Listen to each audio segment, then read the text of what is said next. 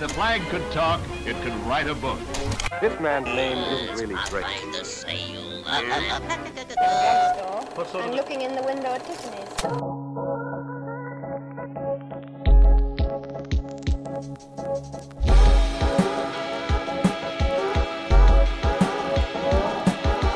Hey, and welcome to In Her Lens, In Conversation, Archives and Documentary.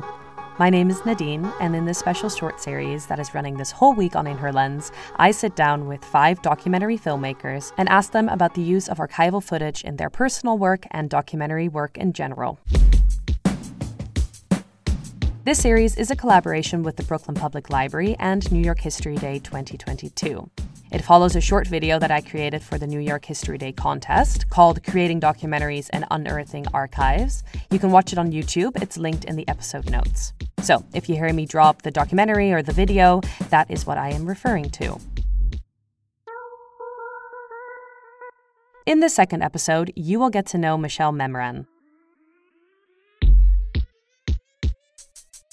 She is a filmmaker, writer, and visual artist. As a journalist in New York, she has written for The New York Times, Newsweek, Vanity Fair, and American Theater magazine. Her highly acclaimed debut feature documentary is a collaboration with the Cuban-American playwright Maria Irene Fornes, and it's called The Rest I Make Up. In this conversation, Michelle talks about the conversations that she likes to have with the camera, the element of memory that archives invoke, and her approach to storytelling. I'm really so happy that she joined this project. Here is Michelle Memran on archives and documentary.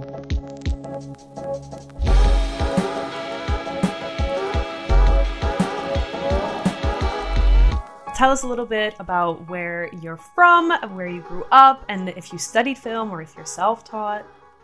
Sure, yeah. So my name is Michelle Memran, and I'm originally from Southfield, Michigan, which is right outside of Detroit.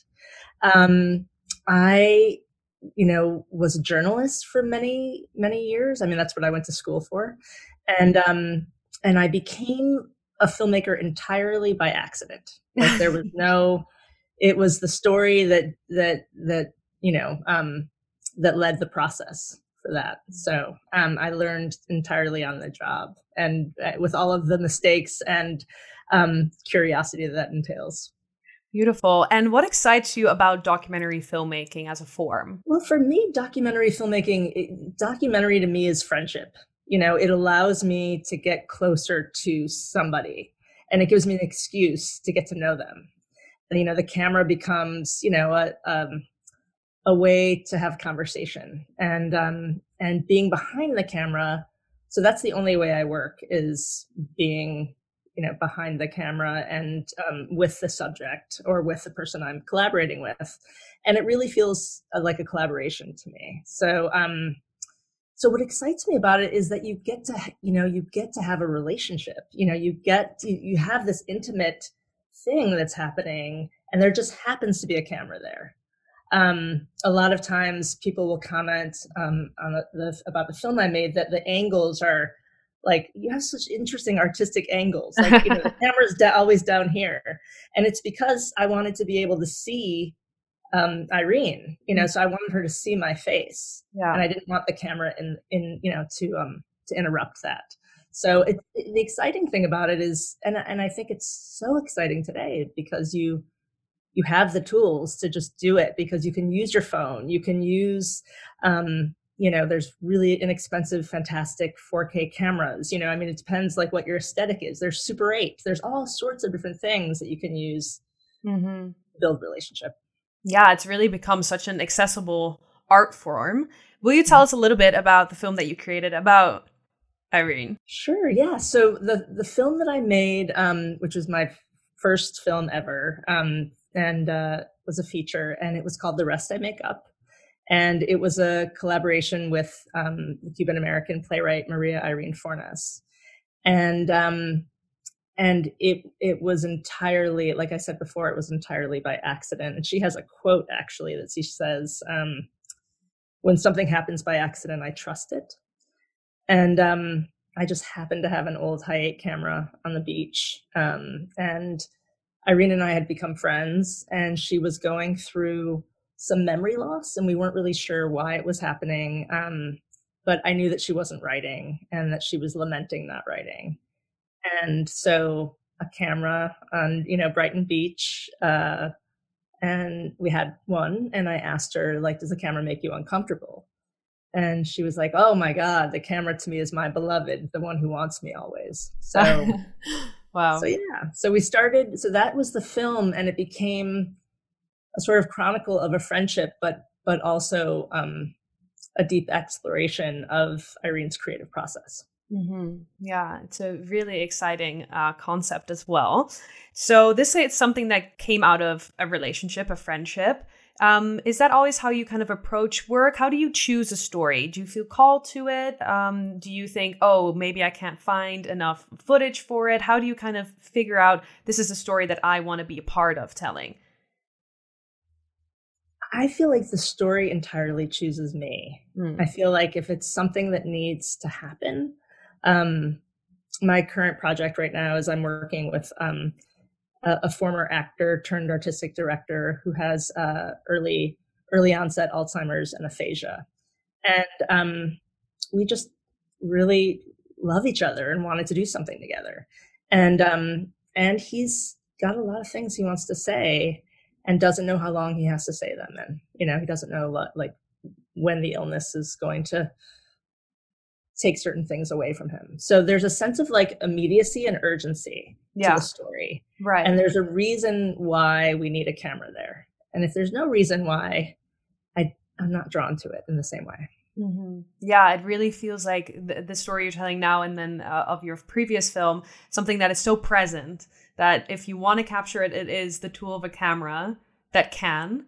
And there's no looking back, there's no looking forward. There is that person and that relationship right now, which I really find such a beautiful idea. This video is specifically about archival footage and using archives and research. Is this something that you do in your work? And what functions do archives have, in your perspective, in a documentary? Oh, definitely. Archival, I mean, I kind of think of the film that I made, because it took me 15 years to make it. It was sort of, by the technology was so outdated that it felt like archival, the whole thing. Right. But the archival in that sense, like, really served for memory, a purpose of memory. And so watching that archival with Irene, with the subject, there's beautiful examples. Summer of Soul was a great film where they were watching the archival of the concerts they were in, and and then filming them watching this old moment.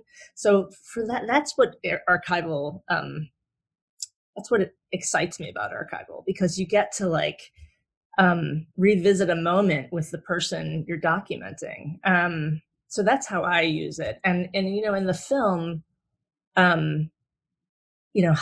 to transport the audience to where the subject is living, and also the texture of archival.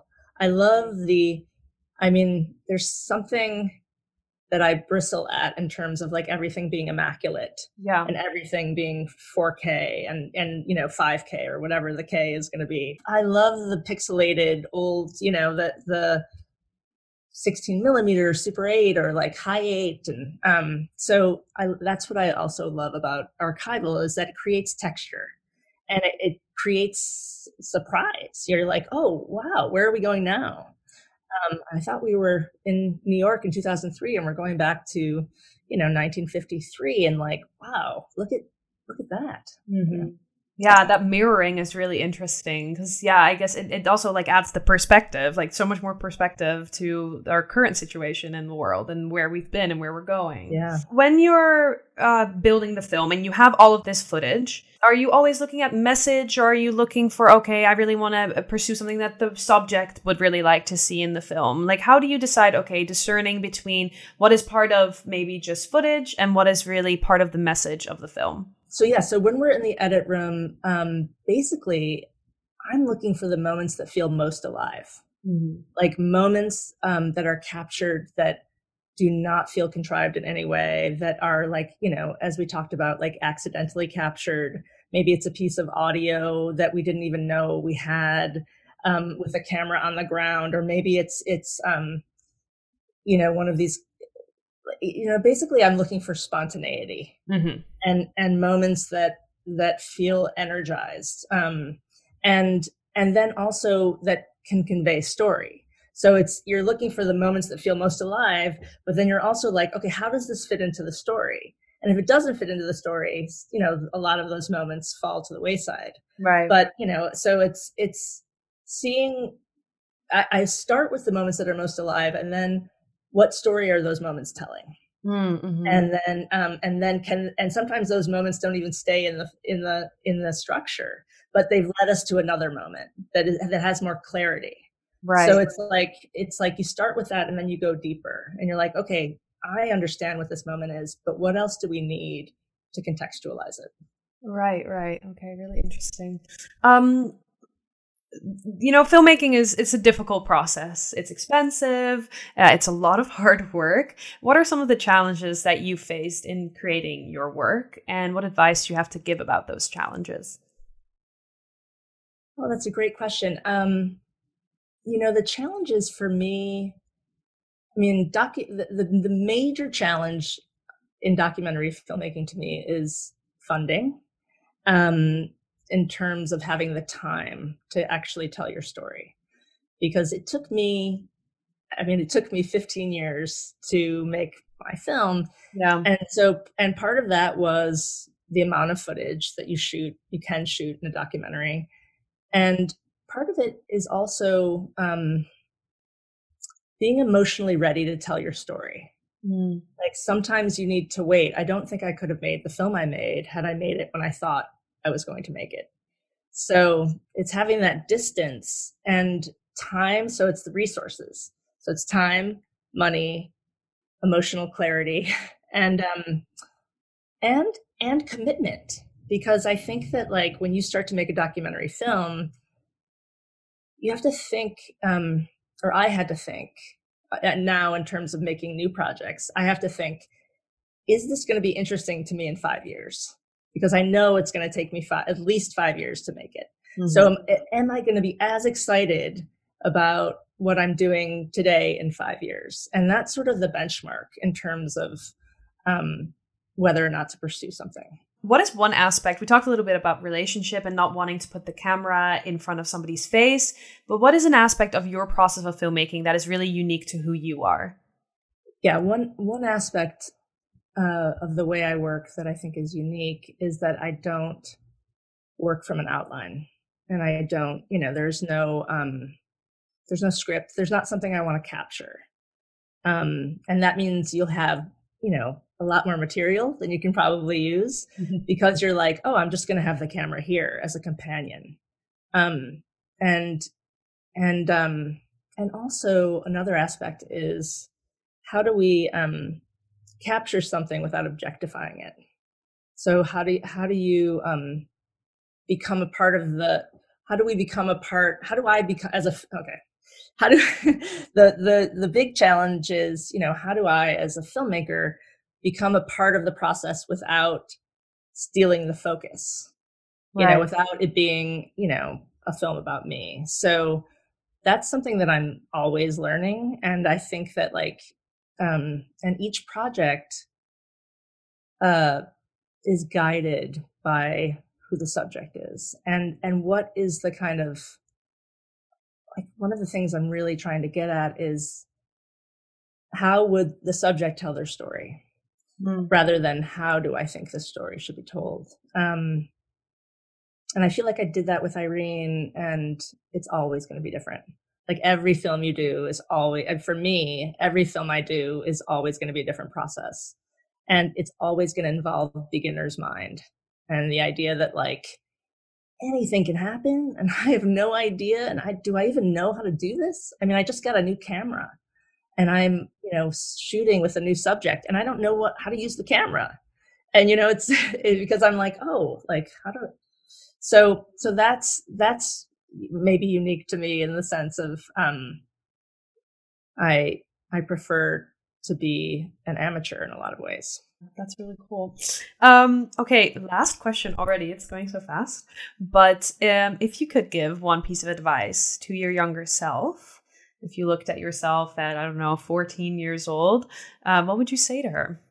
Oh, be kind to yourself. You know, it's be kind to yourself, and it's okay to learn on the job and not give up when it gets so crazy hard and you're in the midst of the creative process and you have no idea if you're ever going to be able to finish it, if you want to finish it, if, you know, if the world wants to see it, and to really ask yourself, do you need to see this? Do you need to see this film? Is this something that will be healing for you? Will it be healing for your subject? Then make it. You know, that's the only reason for me to make anything right now, is that it's healing on some level, you know. So. Oh my gosh, that was so interesting. And you really just brought so much to my mind. So I'm as a person very inspired by everything you just said. So I just want to thank you so much for being a part of this. Really. Oh, thank you.